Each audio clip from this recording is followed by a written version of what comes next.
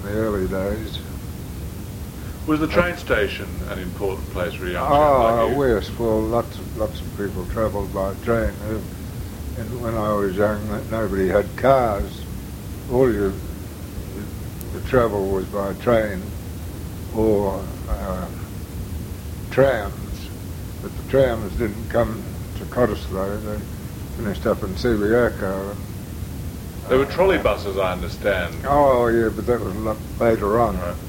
In the early days, you either went by boat, which was one way of getting up to Perth. They had ferries running along Claremont Jetty and Cottesloe jetties and things. Or you got on the train. As simple as that. I can't remember. My father, well, I couldn't remember him driving a car because he died so young. But We'll talk about your father as well. Yeah. In relation to Cottesloe, though, in relation to Napoleon Street, you're mentioning the station. Has that changed much? oh, it was all steam train, of course, in those days. There was nothing electric about it. The crossing is where it is now, but Forest Street, in my early days,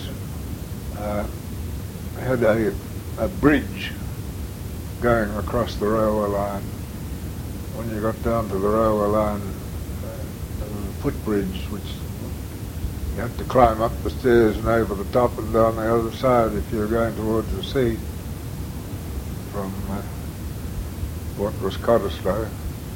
People talk of the steam train giving off sort of smuts or smuts of soot. Yeah, that's right. Can you describe the trains a bit more to us? Well,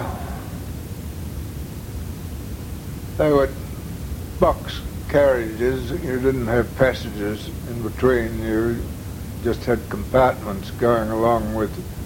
You'd step into a compartment in a carriage, and it was just a square with two seats down either side, and a little passage between the two seats, and windows on both sides, but they were mainly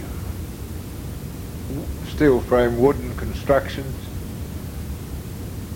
They haven't changed an awful lot over the years, the appearance of a railway carriage. I spent a lot of time later on, because I was a day boy at Guildford and I travelled on the train for the last 2 years of my education. I travelled on the train from East Guildford down to Cottesloe, which is quite a long way, and you had to change trains at Perth, going and coming. It was quite an episode. Yeah. I can always remember on a couple of occasions I just went to sleep on the way home and finished up in the shunting yards at Fremantle. The bloke that came to clean the carriage just woke me up, and I had to try and catch something to get home. No, they each individual train would have 3 or 4 carriages on it, with probably about 4 compartments in each carriage. What do you remember of